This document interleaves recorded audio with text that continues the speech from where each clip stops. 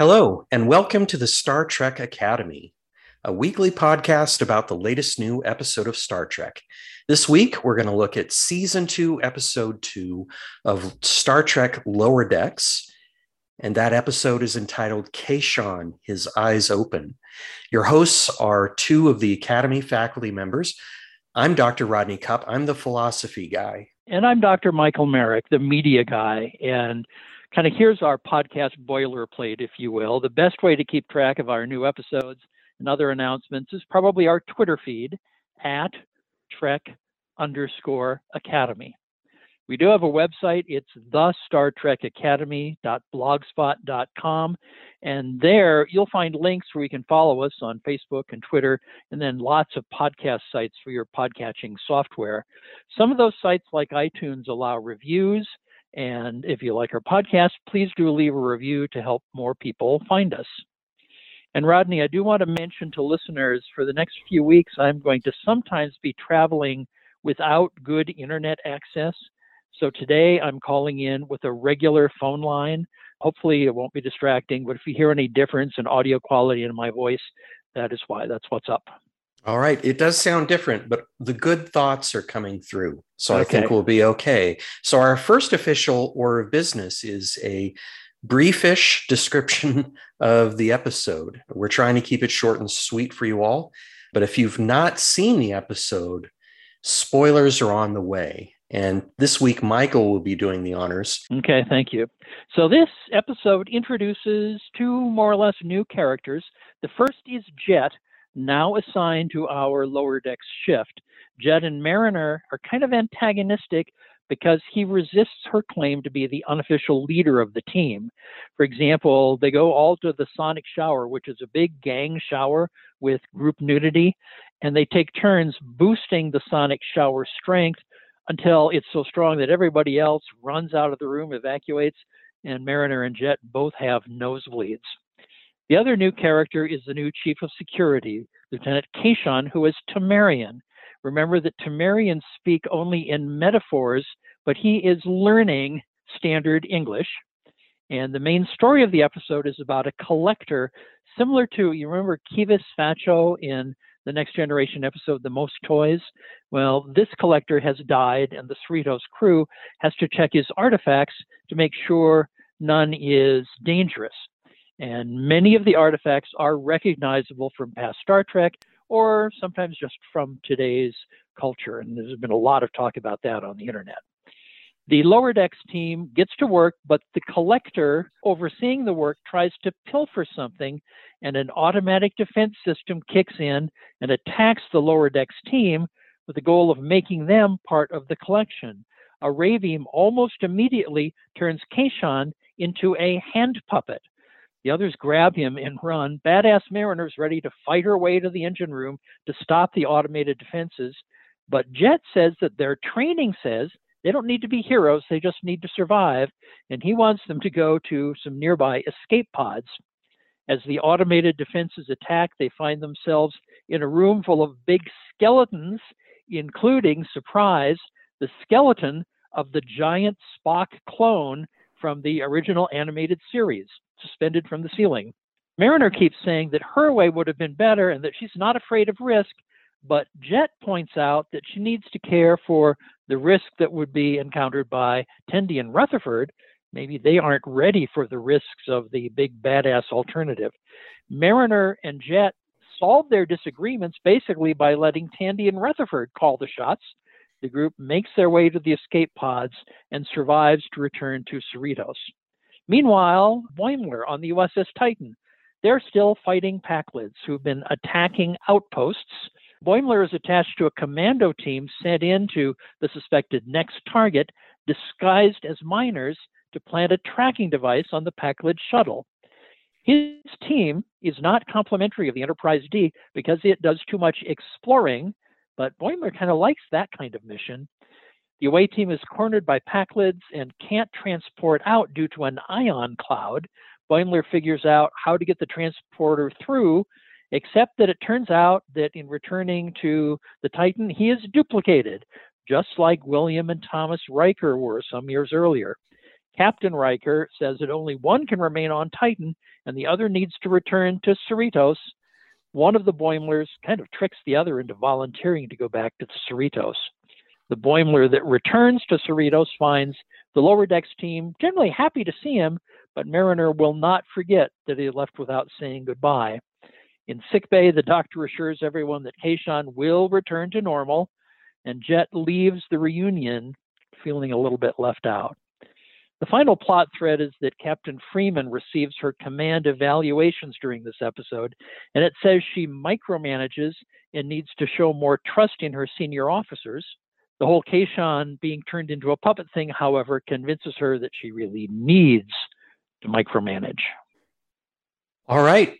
Thanks, Michael. So that's our summary for this week. Now we're going to go ahead and take a look at some of these individual elements that seemed significant to us anyway. Yeah, I really should point out, in the summary, I said that Jet is more or less a new character.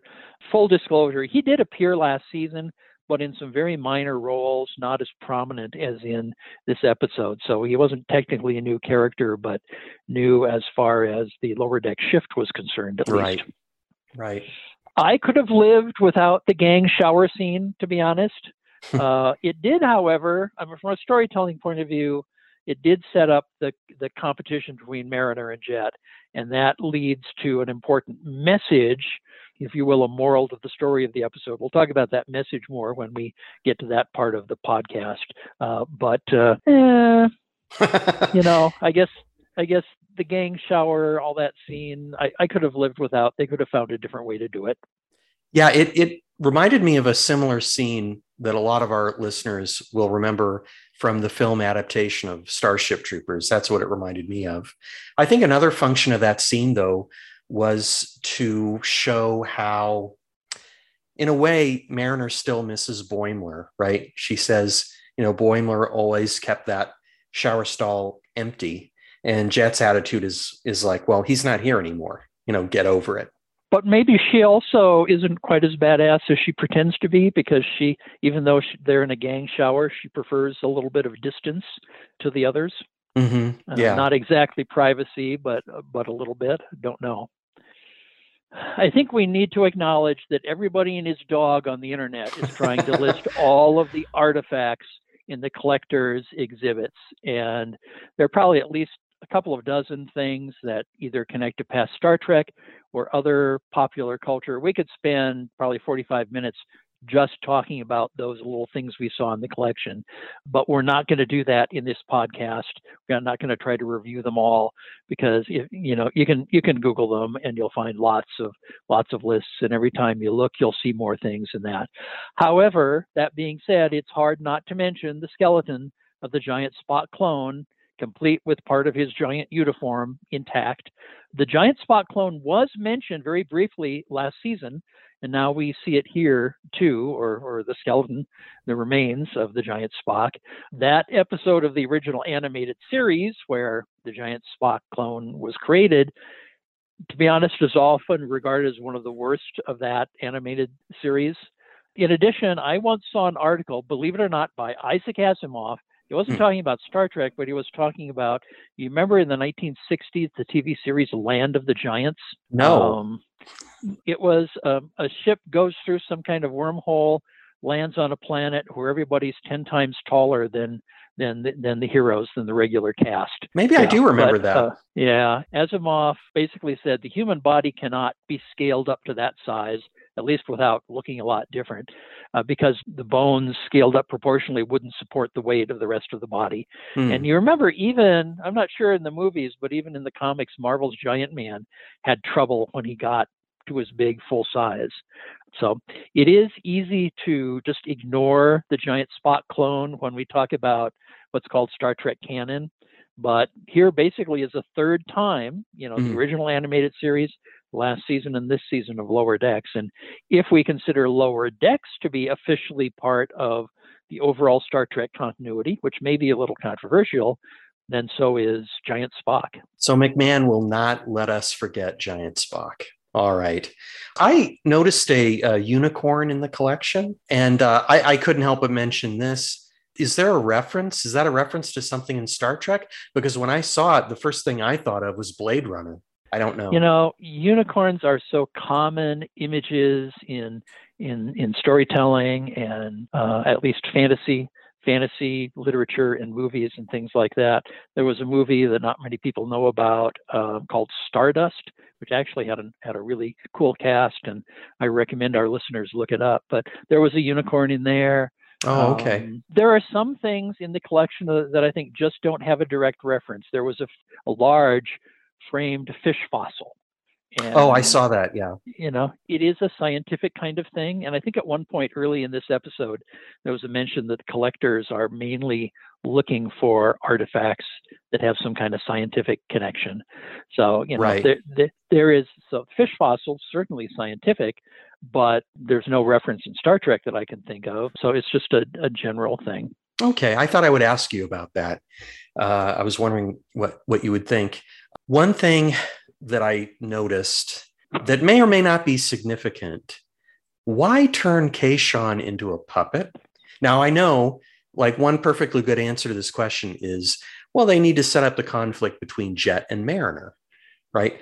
Take Kayshon out of there and suddenly it's just the ensigns competing for leadership in a way. But what I'm wondering is, why turn Kayshon into a puppet rather than something else? I don't know. Is it symbolic? It's something I'm thinking about. It might be. I mean, you're right. Any kind of taking him out, freezing him or just whatever. But if you think about it, puppet is a metaphor. It's a metaphor for essentially someone who is subject to someone else's control, right? Like a puppet government or something like that. And he was the away team leader, and he was removed from any kind of control. Maybe that's stretching things for what the writers had in mind, but at least I can see a little bit of symbolism there. Mm-hmm. Did you note Riker at one point after a battle concludes saying that's a wrap? Right. I think that's when they chased the Packlet away, right? I think so, yeah. That's a tribute to Jonathan Frakes' career as a director, including, among other things, he's directed a lot of the most important episodes of the modern Star Trek series. They often call him in for a big episode, in part because he has such a strong feel for Star Trek overall. What did you think of his voice performance? I don't know if he was playing Riker so much as playing a caricature of Riker. Which is fine with me. I mean, this is Lower Decks after all. What did you think? Well, I thought it was a little bit over the top. I mean, there are some times when you would expect in a command situation, the person in charge to be projecting, not exactly yelling, but speaking very loudly, speaking from the diaphragm and all that to be well heard. But there are other times that he could have just as reasonably spoken in a regular speaking voice. I'm sure this is how he was directed to perform. People doing voice performance work like this, they have people that help them understand what they want to convey. So I think that's probably how, from the script writers on to the directors, wanted him to sound. I think your point about playing a caricature, injecting some comedy into it, is probably pretty close on. I did think that in this episode, they did a nice job of incorporating the Temerian metaphors. And we learned a lot of them, or we puzzled them out, maybe you should say, in the Next Generation episode Darmok, which is a very well remembered and very, very positively remembered episode of Next Generation. I think they did a good job with making Chairman Siggy into a villain. He seems to think that debating whether robots have rights or not is a waste of time, which is not the kind of thing a Star Trek fan wants to hear. When the automated defenses are activated, he points the finger at Tendi, the Orion, right? Which is a pretty racist. Or speciesist. Or speciesist, yeah. And he was the one who triggered the automated defenses by stealing the fornication helmet. So by the time the skeleton of giant Spock crushes him, it doesn't really seem all that tragic. At least it didn't to me. That helmet, by the way, looked to me a lot like Sauron's helmet in the Peter Jackson Lord of the Rings movies. I think that may be another Easter egg also. I'll have to go back and watch that. It is interesting that this episode made a point of needing to protect Tandy and Rutherford from the risk of the badass operation But remember last season, Tandy went on, kind of accidentally, but went on a Black Ops mission and saved her team. That's right. And remember, Rutherford was able to single-handedly defeat a whole group of holographic Borg. That's right. And then in this episode, they did save the day. They came up with a solution that helped them reach the escape pods. Right. No, that's a really good point. And I think that, well, hopefully, Jet and Mariner learned something in this episode. I mean, they were so focused on competing with each other and so confident in their own ability to lead that I guess they just forgot that there were other ensigns around who do have a lot to offer. Right. I'll talk about this a little bit more later. It's one of the things I wanted to mention, but that's a really good point. Yeah. I in one of the episodes last season, Mariner basically said she doesn't want to look at higher rank and things right now because she has a bunch of things to figure out about herself. And I think this is one of them.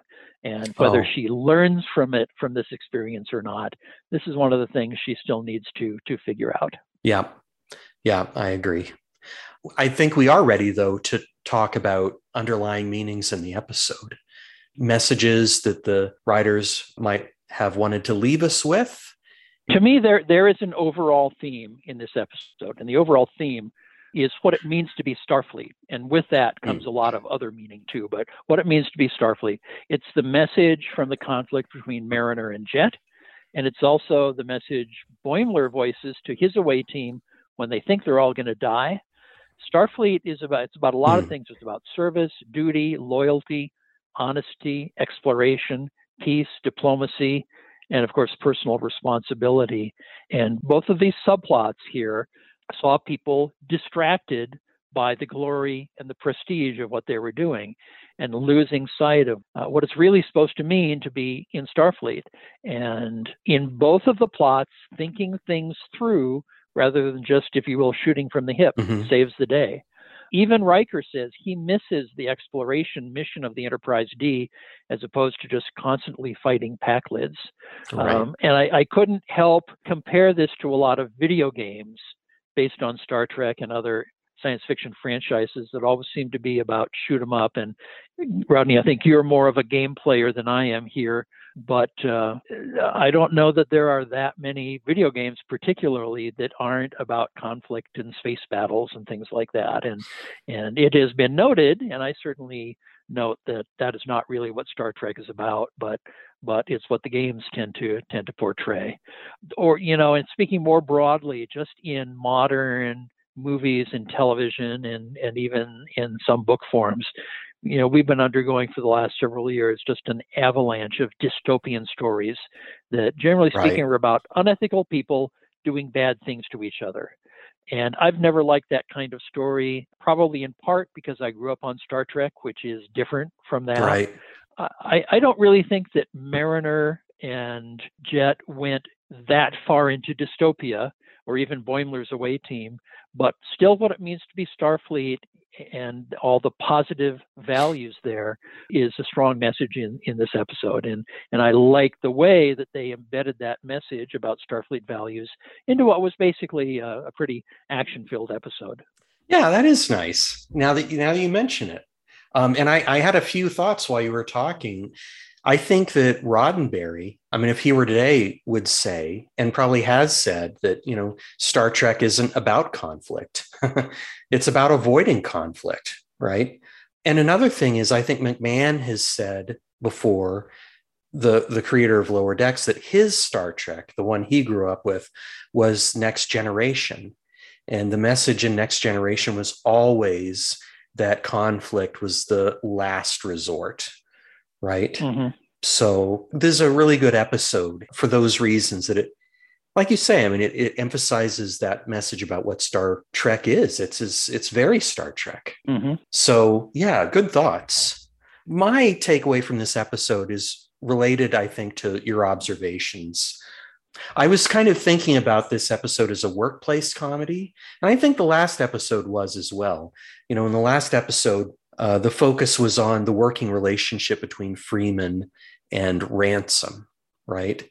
And this one, I think, is also in a way a workplace comedy, but it's focused more on crisis management, right? And how leaders lead through crises, right? This week, you're the one talking about leadership. You kind of teased me last week that, Yeah, I guess and I so. always seem to bring up leadership, but Right. My turn.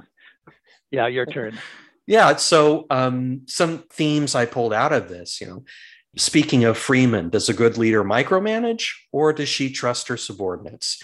And, if you've been in a situation like this, most of us have, we'd rather our leaders trust us. And I think in this episode, Freeman learned the wrong lesson here. We'll see where that goes in the future. Does a good leader dive in head first or think things through is another theme. And I don't know if we really have an answer to that. I think that those leadership styles have their good points and can work in different situations, maybe. I don't think we got maybe a clear answer to that if you put this episode in the context of the entire series. Anyway, that's my opinion. Another theme, does a good leader goof around on the job or do they stay focused on the task at hand? That was a conflict between Jet and Mariner. And I think we get some clear answers to a couple other themes. Should a leader be so confident in her abilities that she ignores or neglects to solicit the input of others? And I think the answer to that is clearly no. You shouldn't do that. Tendi and Rutherford save their butts, right? And then finally, does a good leader accept responsibility when things go south? Late in the episode, there's a point at which both Jet and Mariner admit to each other that they have bungled the situation in some way. And at that point, they stop competing with each other and they start working together. So it's a bit of humility as a leader is a good thing. A note reflecting on your comments, Captain Freeman, in her own way, is not following Starfleet protocol, at least as Starfleet spells it out in her evaluation. Particularly last season, the big thing was about Mariner not following protocol and Captain Freeman insisting on protocol. But in a way, she's not, if you accept the points of her evaluation as the Starfleet protocol for captains and subordinates is. So in her way, she's not following protocol either. So kind of time for some final thoughts here. Lower Decks is known for its Easter eggs. That's something people always look for in things that are slipped in. Easter eggs in this context being references to past Trek. And this episode probably had the most ever in those collectors exhibits. We bypassed listing them, but it still was fun to pause the episode scene by scene and try to identify all of them we could. And so I have a feeling this will end up being a popular episode. I was kind of disappointed by how Boimler's return to the Cerritos affected Jet. In a few moments, he went from being part of the team to almost being an outsider. Now, I didn't necessarily want to see him added as a fifth member of the regular cast, but he was going to kind of mumble as he walked off because he all of a sudden wasn't feeling appreciated. And I hope that we will see him in the future being appreciated. Me too. And, Mariner may be opposed to his crisis management style. And he's not perfect, of course, but I mean, he's a very good officer, wouldn't you say? Yeah, he came through when it was needed. Yeah. So, hopefully we'll see him again. I made a prediction last time I wanted to come back to. I predicted that Boimler would be back on the Cerritos by the end of the episode. And as it turns out, I was right and I was wrong. Right? So, yeah. Now, look, some people might say, no, Brad Boimler's back on the Cerritos and William is on the Titan. But I don't think there's really any way to know who is who, right? I mean, at the moment Boimler is duplicated, the clones, they're quantitatively identical, right? There's no saying, I don't think, who is Bradward and who is William. And the same thing goes for William and Thomas Riker. Or at least which is the original and which is the duplicate caused by the funny transporter beam through the ion cloud, which is the original and which is the duplicate. Yes. And, after 8 years, they're different. William and Thomas, that is, they're distinguishable. But at the instant of duplication, they were indistinguishable.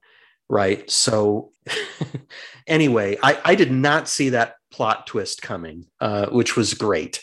but I wanted to make a note of that. It'll be interesting to see if the Boimler on the Titan keeps coming back. Plus, if the Titan and Riker keep coming back, or if this was a kind of a one-shot appearance, and then sort of like with Thomas Riker, they're out of the picture for storytelling. Thomas Riker did come back, I think, in a Deep Space Nine episode, just once. But we'll see how that plays out. I have another prediction. Not that people are waiting for them, but for the rest of the season, during that briefing on the Titan, they were talking about weaponizing this Veruvian ore, and they were saying that this is something that's beyond the Packlids. And Riker says that somebody else is involved, someone is helping them do this. And I want to know who. I mean, if they're right, I want to know who it is. So I think we're going to be seeing more Packlids this season, even though the Titan's more or less out of the picture now, I think, now that Bradward's back on the Cerritos. But I bet we see more of them. We also find out who is helping the Packlids with this Veruvian ore, and I'm really looking forward to finding out who that is. I think we probably will, but I think it's more than helping the Packlids. I think that whoever this is, whatever group it is or person it is using the Packlids for his or her own purposes. So this ore, which can be turned into an explosive, I don't think it's the Packlids who have the plan to use it. The new secret big bad is the one who's going to use it, and the Packlids are just how they're collecting it. So the Packlids are kind of like a client species here. So I think we will see whoever this big bad is that is manipulating or using the Packlids. I think that will probably be the focal point of this storyline as it plays out over the season. We have that to look forward to. Indeed. So I guess that just about does it for this week. I guess so. So we'll thank people for joining us. And of course, we'll be back next week for Lower Decks. I haven't come across an episode name yet for next week. We'll see what that is, but we will definitely be back. The best way to keep track of our new episodes and other announcements is our Twitter feed at Trek_Academy. And you can also find us at the Star Trek Academy.blogspot.com. That site also has links to several platforms for your podcast app. We thank you for joining us, and we look forward to seeing you all next week.